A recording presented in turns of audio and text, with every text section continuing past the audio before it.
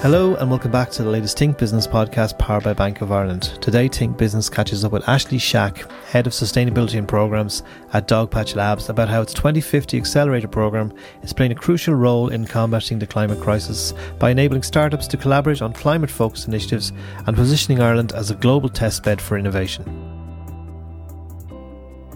We'll just start by talking really about the 2050 Accelerator programme. I understand that it's mainly focused towards sustainability challenges. Yeah, so the 2050 Accelerator is Ireland's national sustainability accelerator.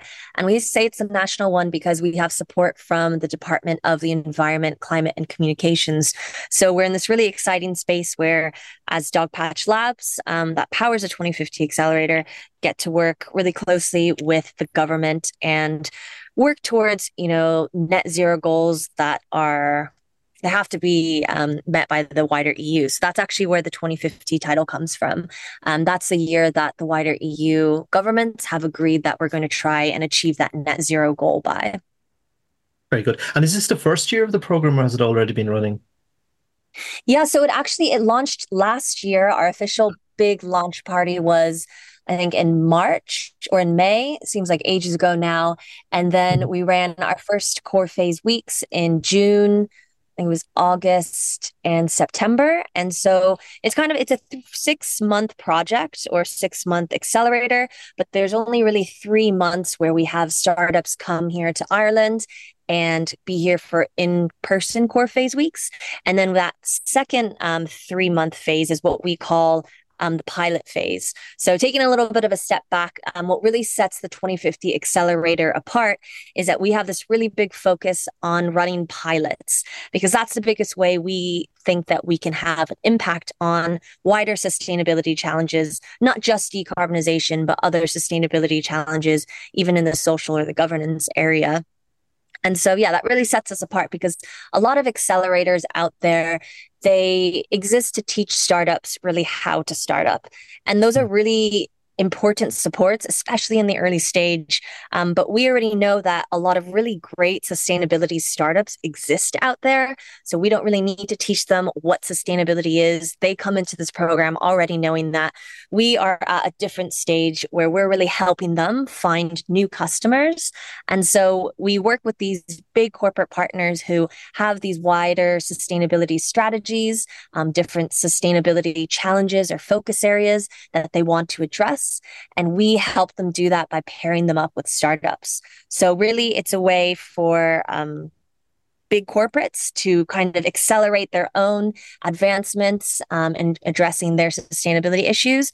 And then also it's a way for startups to really get that route to market and a chance to work with new customers. And also for most of the startups, it's a chance for global scaling. And can you give me a flavour of the first cohort and the kind of innovations that they kind of presided over? Yeah, so for this first cohort, we recruited 12 startups, and they were from around the world. And so I think it has been one of Dogpatch's most diverse cohorts to date. I do think a lot of the credit to that is that the innovation team is so diverse. Like myself, I come from the States. I was born and raised in the Silicon Valley, in Cupertino, actually. And so we were really looking out there for different solutions that we could bring to Ireland, with the whole hypothesis that we could make Ireland a test bed for sustainability innovation. And the way to do that, we have the resources here. We have a really strong tech foundation, a really strong fintech foundation. It's just the talent pool might be a little smaller because of our relatively small size as an island. So we wanted to bring global talent here.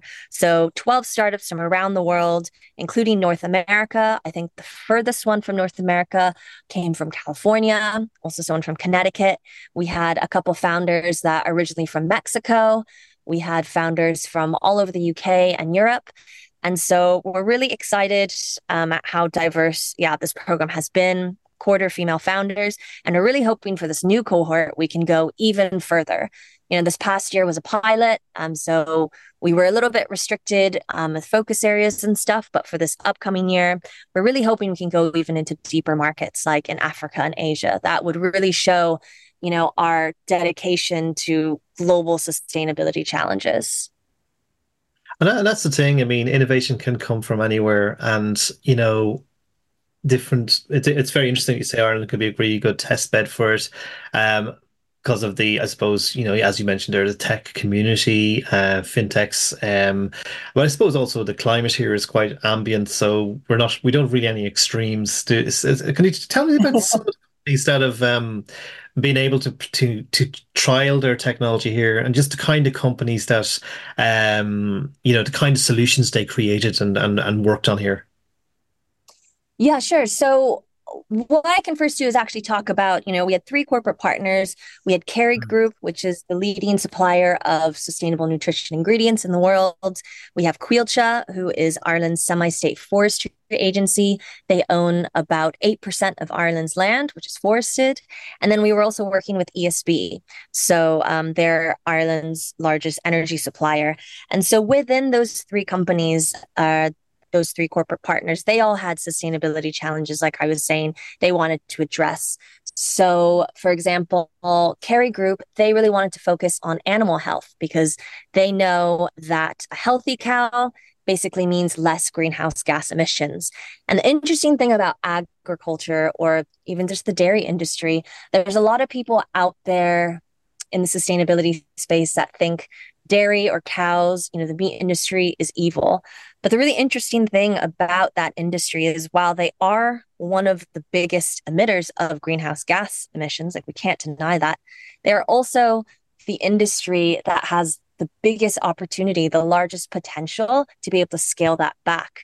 And it's widely known in, I think, just the tech ecosystem that farmers have one of the fastest uptakes of technological advances. 100%. They're natural innovators, just by nature, they have to be. So it was actually really cool to be working in the ag tech space. And when I spoke about one of the founders coming all the way from California, it was a company called EIO Diagnostics.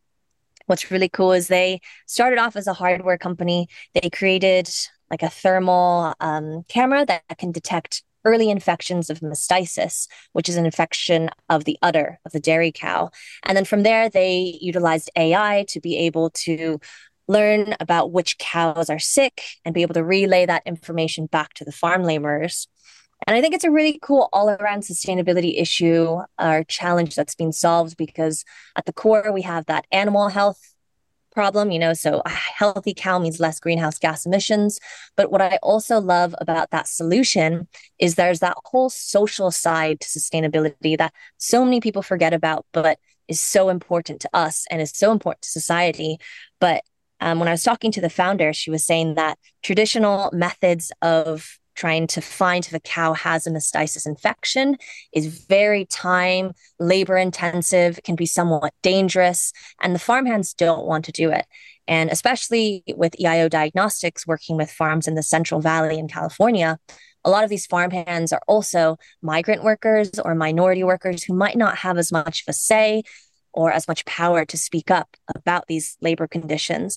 And so the founder at EIO Diagnostics, Tamara, was able to create this solution that utilizes AI to take away this job that people don't want to do, which is almost like, the opposite of what you hear today. Everyone's like, AI is taking our jobs, and that's a bad thing. But I love this solution and talking about it because it's AI taking a job that no one wants to do, and it's contributing to both social and environmental sustainability challenges. So That's pretty cool. I mean, I remember a colleague of mine who works in agriculture in the bank, pointing out that nobody cares more about the land and the environment than the farmers themselves, because they live off it. And I think that's the point that's often missed by all, people who claim to be eco-conscious. But, you have to realize that the farmers themselves have a vested interest in the land, and the animals and everything else being well cared for. So I think that's something that needs to be borne in mind. yeah, and I think we have a really great view into that here in Ireland because, farmers and farms aren't that far away from the city center. So in any day here, I'll be walking along and I can talk to someone who might be a farmer or 1 degree, removed from a farmer. So we realize that here. But even when I was growing up in California, being in the city, I was so far removed from that reality. I remember I was probably like 10 years old, I told my parents, I was like, I'm going to stop eating meat. I'm going to stop eating beef and I'm going to solve this. At the time, we were calling it global warming, right? I was like, beef is the devil. And now, today, I like to think I'm a little bit more well versed on these issues. I do eat beef again, of Good. course, not as much. I also can't not eat beef in Ireland. That's a crime, right? True. That is true, and most Irish people will tell you, look, no matter how no matter how D4 they claim to be or whatever, most Irish people are just a generation from being from the land, right? Let's be honest. But I suppose the thing I'd like to ask you about is the actual the way the digital and eco worlds collide in terms of, like there's some great companies in Ireland, for example, that have done some great ag tech innovations. And there's a company down in Kerry called Moo, and they put a device on a cow's tail, and they know when the cow is about to, give birth to a calf. Just clever technology. And there's many other examples. And I know, there's work in California to, deal with situations like drought and other things. So the ability to use sensors and software, pull it all together and make it into something incredibly useful is there. How great a job do you think we can do in terms of the challenges we have in terms of how much of a role technology can play in actually solving the sustainability challenge or the net zero ambition of so many people?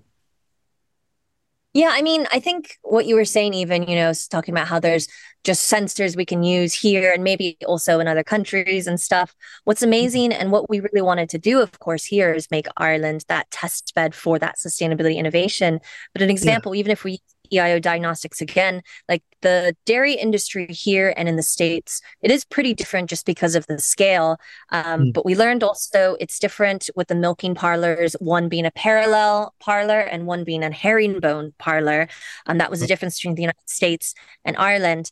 But Tamara, the founder of EIO Diagnostics, knew that if she could change around her system, that same sensor, but just make it work here. I don't remember if here's the herringbone or parallel, but if she could make it work here, she could then make it work all over Europe, all over Africa, all over Asia. And that I think is such a great example of what we want to be able to do here. She knew there's that issue. She just never had that opportunity to really make that switch.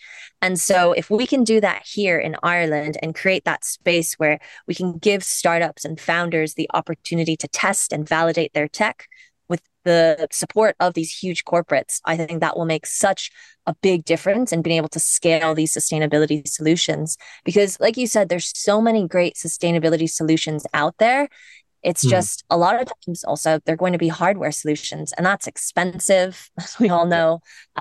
It's hard for VCs to understand sometimes. So I think that's why a program like the 2050 Accelerator, we're there to take that risk, or I guess even remove that risk. We're that middle person between that startup and that corporate partner.